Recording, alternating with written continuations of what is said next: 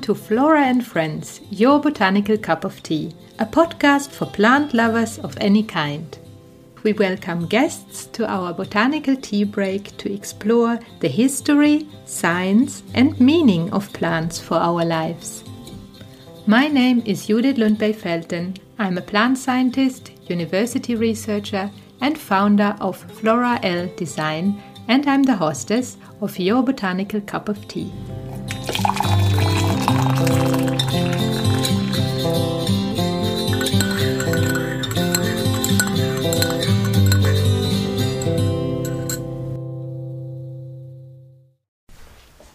Hello, friends of the Flora and Friends podcast, and welcome to this new episode. Today is a solo episode with me where I will take you on a time travel back into the time when plants started to colonize the land, and we will learn and understand there why it is so important that plants do interact with fungi, and we will finish on the importance of fungi in our forests today and what we can do to protect this rich diversity that help the forest ecosystem so much. My name is Judith and I am a researcher studying the interaction of trees with soil fungi. I have been carrying out this research since my own PhD project and even today where I have my own research group. We are studying many different aspects of the communication between tree roots and fungi, but also what it means when we cut down trees in the forest. And I will let you know a bit more about this later in the podcast. But while we start, I want to take you on a little time travel to a time about 450 million years ago when Earth definitely didn't look alike what it is today. There were no trees, there were no big plants, there were very high CO2 levels still in the air because all our green ecosystem hadn't developed. There were algae and cyanobacteria in the water, so they could produce somewhat of oxygen, but our lands were devoid of any plants, basically. So plants started to develop at this time, and the basic plants that we got at that time were bryophytes, so you have liverwort and hornwort and mosses, for example. You know, these plants don't really have roots and they don't really have real leaves.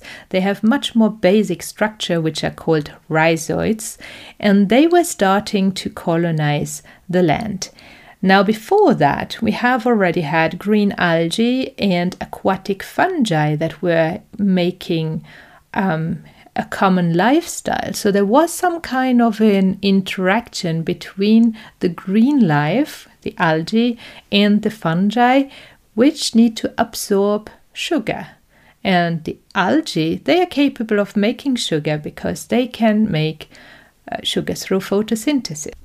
And this interaction of fungi with algae or with cyanobacteria, we still have this today in the form of lichens. But lichens will only be the subject of our next episode. So we are keeping to the plants here. So these very basic plants actually did they interact with fungi or not? That was a research question that researchers had asked themselves for more than 40 years. And there's different ways of approaching such a question in order to find answers. One of them is looking for fossils. But the oldest fossil of an interaction of a plant with a fungus is 407 million years old. So that dates pretty long back, but we are sometimes there around 450 million years. So a little further back than this oldest fossil. So what researchers have done from the CNRS in Toulouse, and this was published this year in the journal Science, is they took one of these basic plants, the liverwort, and they studied the function of some of the genes in these plants. Now, I'm going to talk later on also about genome sequencing, and I think I want to give you a little analogy if you are very unfamiliar with this. If you think back in time and you wonder how our villages and cities looked like 500 years ago, 300 years ago, 200 years ago, you may be able to go back to old church books. And in the old church book, you would have entries when people were born, what their names were, maybe also what their professions were.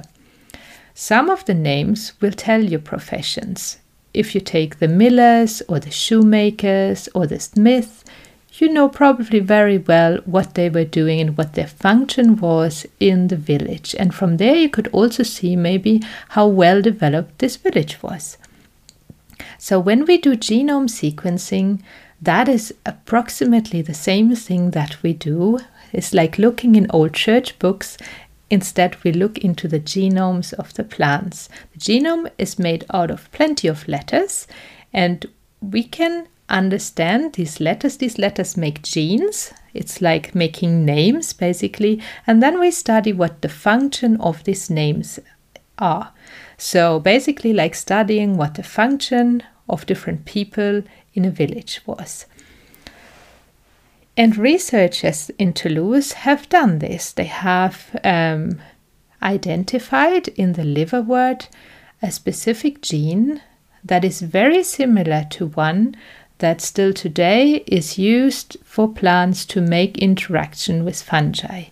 And what they have done is they have taken it away and they have observed if this plant can still form a symbiosis with a fungus. And the answer was no, it's not capable of this anymore. That's basically the same if you would remove the smiths from a village and you would see what happens to the whole village. Well, they may not get any weapons anymore. So you see there's no weapons, there's no war, they may do different activities. Then you understand the smith was responsible for making the swords in the village. That's basically the same what we do with the genes and the genomes.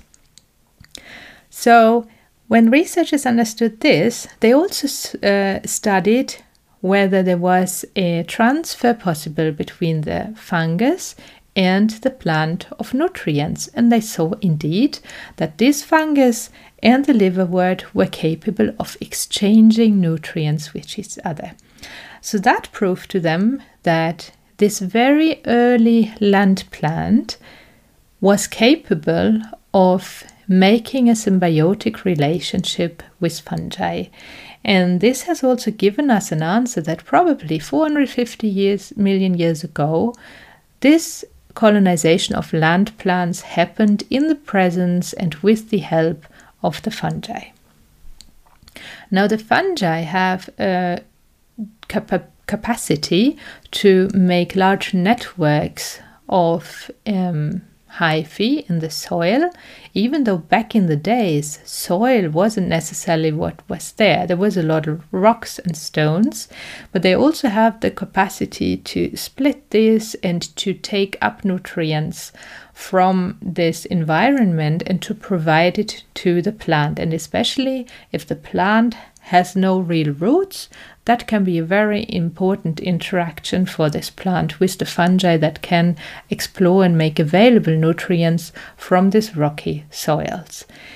And the fungus benefits from the plant because the plant is absorbing light and CO2 and is providing sugars or lipids to the fungus. So basically carbon for the fungus to grow and to make a wider network and to explore even more of the soil to take up nutrients. That is what it is all about even today in the interaction of fungi and plants. Now moving on through history, from 450 million years ago to the time when trees developed. The oldest fossil trees has been found in the USA and studied by a researcher called Bill Stein from Binghamton University in New York. And this tree, this oldest fossil tree, was dated to 385 million years ago.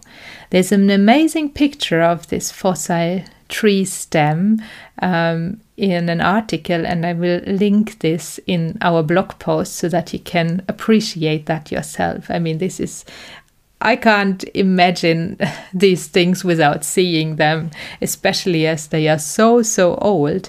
But this has shown that trees developed at that time.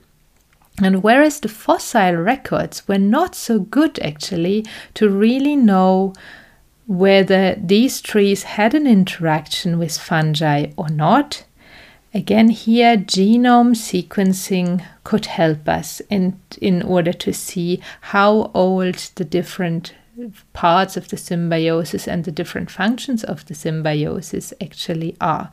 Because there, in a very recent article from 2020, researchers have sequenced 135 fungal genomes, so like looking into 135 villages and seeing what was there, and they could understand more about the symbiosis and how old the oldest of this symbiosis of fungi that are still living today, so not of all of them that lived 450 million years ago exist still today, but they could date the interaction of trees with fungi to probably about 200 million years ago. And even though the fossils that we now have from trees and fungi are much younger, so the fossils are helpful because they can be a good proof for what was really there, but they are also difficult to access. So having these tools with the genomes is excellent to be able to understand how our world around us was shaped. So the oldest trees were a bit different than our trees today. They were reproducing using spores, and only later on they started to make seeds, and then only later on the flowering plants actually developed and all the insects, and then we had even more seeds, and seeds is even what feeds us today. And through the evolution of the forest ecosystem, CO2 levels were also sinking because the trees were taking up the carbon dioxide and fixing it into their biomass. So our world really started to change when the forests appeared and is much more alike of what we have there today. So 200 million years ago, the family of Pinacea started to evolve, and with that a different type of symbiosis, and it's also a symbiosis with fungi, but these fungi are a little bit different. Whereas the first group of fungi that I've talked about that evolved together with the land plants, they are called arbuscular mycorrhizal fungi. They actually require a fungal partner in order to a plant partner in order to grow, and they grow into the cells of the roots. So first they find their way into the root, and then they make a little like a tree-shaped structure in the cells of the root, and that's where they can exchange plenty of nutrients with the plant. That's why this kind of tree-shaped structure is so great, because it enhances the surface for their interaction. The other type of fungal symbiosis that I want to talk more about today is called the ectomycorrhizal symbiosis. And the ectomycorrhizal symbiosis is of its structure a bit different. And that was for the first time observed and described by a person called Theodor Hartig in 1842. He observed when he cuts the roots that there is kind of a labyrinthine network of fungi growing in between of the cells. So in the endomycorrhiza, as I said, you have this tree-shaped structure inside of the cells, whereas in the ectomycorrhizal symbiosis, you have the fungus just in between of the cells and around the root as well. So that's how they are different. And the ectomycorrhizal symbiosis is especially prominent and important for trees, so for our forest, and for shrubs. That's this type of interaction that exists. it's very widespread in terms of surface area between the boreal forests up here in the north down to the Mediterranean, whereas the arbuscular mycorrhizal or the endomycorrhizal symbiosis, as I initially said, exists with about 80% of land plants in many, many different areas. But as we're talking about the forest, and the ectomycorrhizal symbiosis is important for that, I want us to focus on that relationship here and now. So the ectomycorrhizal symbiosis is also very interesting in terms of how it actually occurred. And by looking at these different genomes, researchers have identified that it must have evolved more than 80 times at different places and at different times in the evolution of land plants and trees in particular, which means that it can be very different depending on which type of tree you are looking at or which type of fungus you are looking at. And that is very interesting for us researchers on its own, that when we study one relationship of one fungus with one tree, this may be different than the other relationship of another tree with another fungus. But trees usually get colonized by many, many different fungi on their root system. So if you would dig up a small seedling and you would look under a microscope at the root system, you would probably discover that the roots are surrounded by either fluffy fungus or very smooth fungus. Maybe you have brown one, maybe you have yellow one and orange one. There's some white ones, there can be some black ones. So as the fungi make a very large diversity above ground when they make their fruiting bodies now in the fall, they also have a very large diversity in how they look like below ground. And they make a network between the trees and connect the different trees to each other. So that diversity is very complex, and we call this kind of network of fungi through the soil the wood wide web, which is also a very nice analogy to the World Wide Web that we are using. We are also connected to each other through the internet, and basically the fungi are the internet of the forest soils, and they also allow trees to send signals to each other and to send nutrients to each other, and on this way to support each other. Depending on the growth conditions, or parental trees may support smaller trees by this kind of connection of the roots through a fungal network. So why is this symbiosis important for us?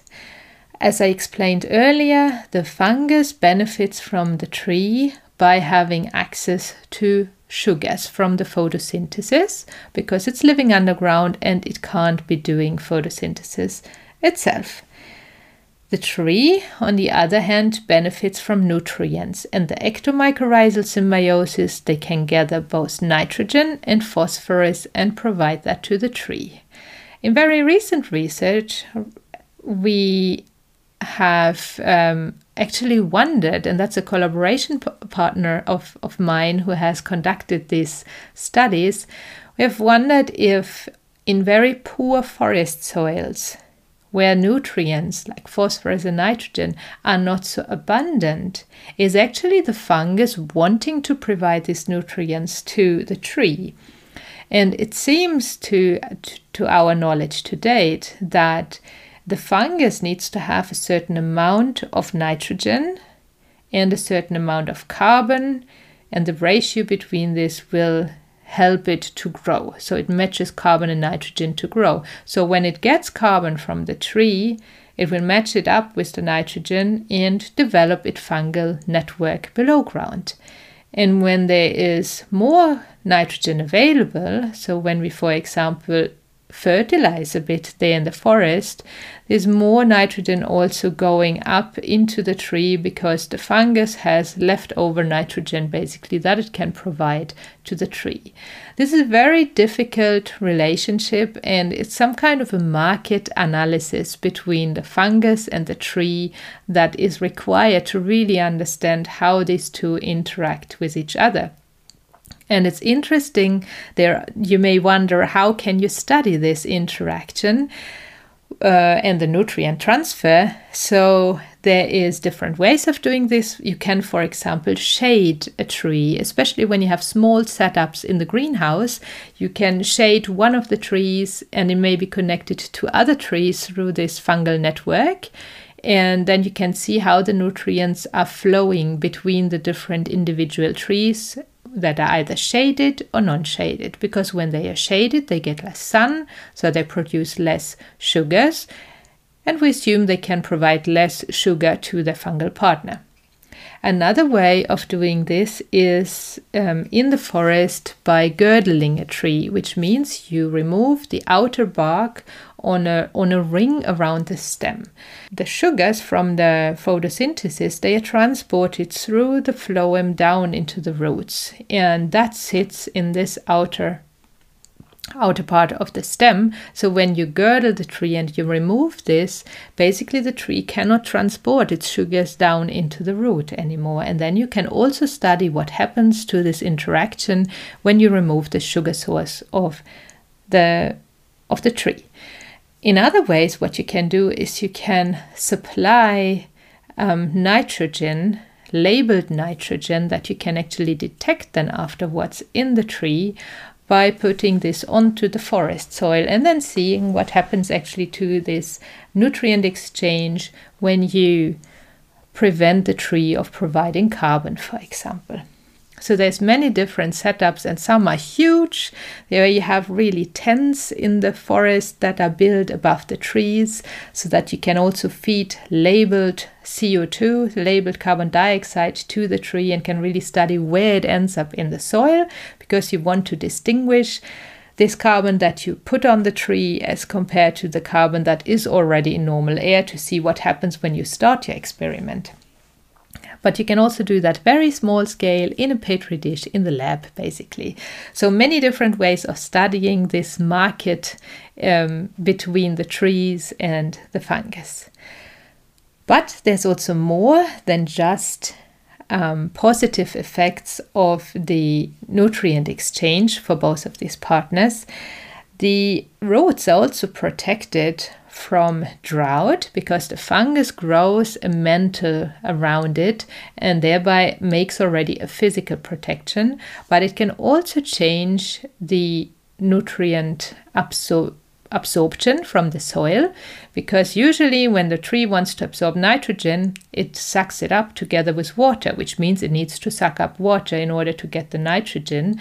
But by interacting with the fungus, it can gain nitrogen in a different way, so it doesn't need to absorb as much water with it, which can be especially beneficial when it's very dry outside. Another advantage can be protection against any kind of pests that are living in the soil. Also there you have a physical barrier around the root. And today we are even studying what is happening in the upper part of the stem when the roots are colonized by this beneficial fungi. Is in the leaves or in the needles anything ongoing that would make the stem more resistant or the whole tree more resistant? This makes actually sense for us, because if the fungus wants to ensure that it gets nutrients, which sugars, from the tree, then it may want to give its tree partner some advantages so that it survives better. So if the tree is more resistant to pests that would attack the needles or the leaf, the fungi may ensure a better flow of carbon to the roots. So, and in very destroyed sites, like where you have industries having been, or you have maybe other impacts on the environment and the soil is very much degraded, or it's enriched in heavy metals or in other contaminants from industry, these fungi can actually help plants to establish. So establishing plants on such sites in order to clean up the soil is called phytoremediation. And in order for plants to thrive there, protection by the fungus can help them resist to these contaminants or to the heavy metals, because the fungus is very often very good at absorbing this and even converting and destroying this, or in just keeping it away in this way from the plant. But the fungus, by making a network through the soil, also stabilizes the soil when these plants are planted on a side of erosion, where you have like a very sandy side and then you have a lot of wind blowing. Their establishment of a fungus can really help compact the soil and give the plants hold. So there's many different ways how fungi can benefit plant establishment on difficult sites, but they are even around in our forest. And then I'm coming to one last aspect that I want to share, and that is forestry practice and how this impacts our soil biodiversity. So in Sweden today, it's very common to do clear cuts. So basically you cut down on a large area of forest all the trees. So what happens there is that you basically remove these trees, so the sugar source for the fungus. The fungi sit in the soil and they will, over a certain amount of time, be able to feed on the dead roots. These ectomycorrhizal type of fungi that grow together with shrubs and trees, they have evolved from what is called the saprophytic or saprotrophic fungi and white and brown rot fungi. So these fungi were able to degrade dead biomass back in the days. And through evolution, they have learned to grow in symbiotic relationships with living plants, so to not feed on dead plants, but to live on living plants. And with that, they have lost some of their mechanisms to degrade dead biomass, and they have learned to gain this symbiotic capacity to communicate with the tree and not to start degrading it while it's alive. So they became a little bit less dangerous for their tree partners here. And they have kept some of the mechanisms that are required for degrading that biomass. So many of them, over a shorter amount of time, they can live on a site where the trees have been removed and where no sugars are coming from the photosynthesis to the roots. But eventually, when we cut down the trees like this, there's many different changes happening. The soil is much more exposed to sun. It's getting drier. You don't have the shading of the trees. You don't have the biomass falling down, the leaves or the needles. You have pH changes in the soil. So there's many different variations going on after a site has cut down, and that can impact the fungi as well. If they are fungi that prefer a certain nutrient status or a certain humidity in the soil or a certain temperature, they may just disappear from this site, or they will disappear because they do not get any nutrients anymore. So when these sites of clear cut are replanted, usually 2 years later, what we see is that the community of fungi in the soil has actually changed, and that can make the establishment of new trees more suboptimal. So what researchers have done and studied, and what forest companies are also doing today, they pick a certain number of trees which are called the mother trees, and these trees are then kept alive, they're kept standing. So if you sometimes go into clear cut, you will see that there's trees still standing there.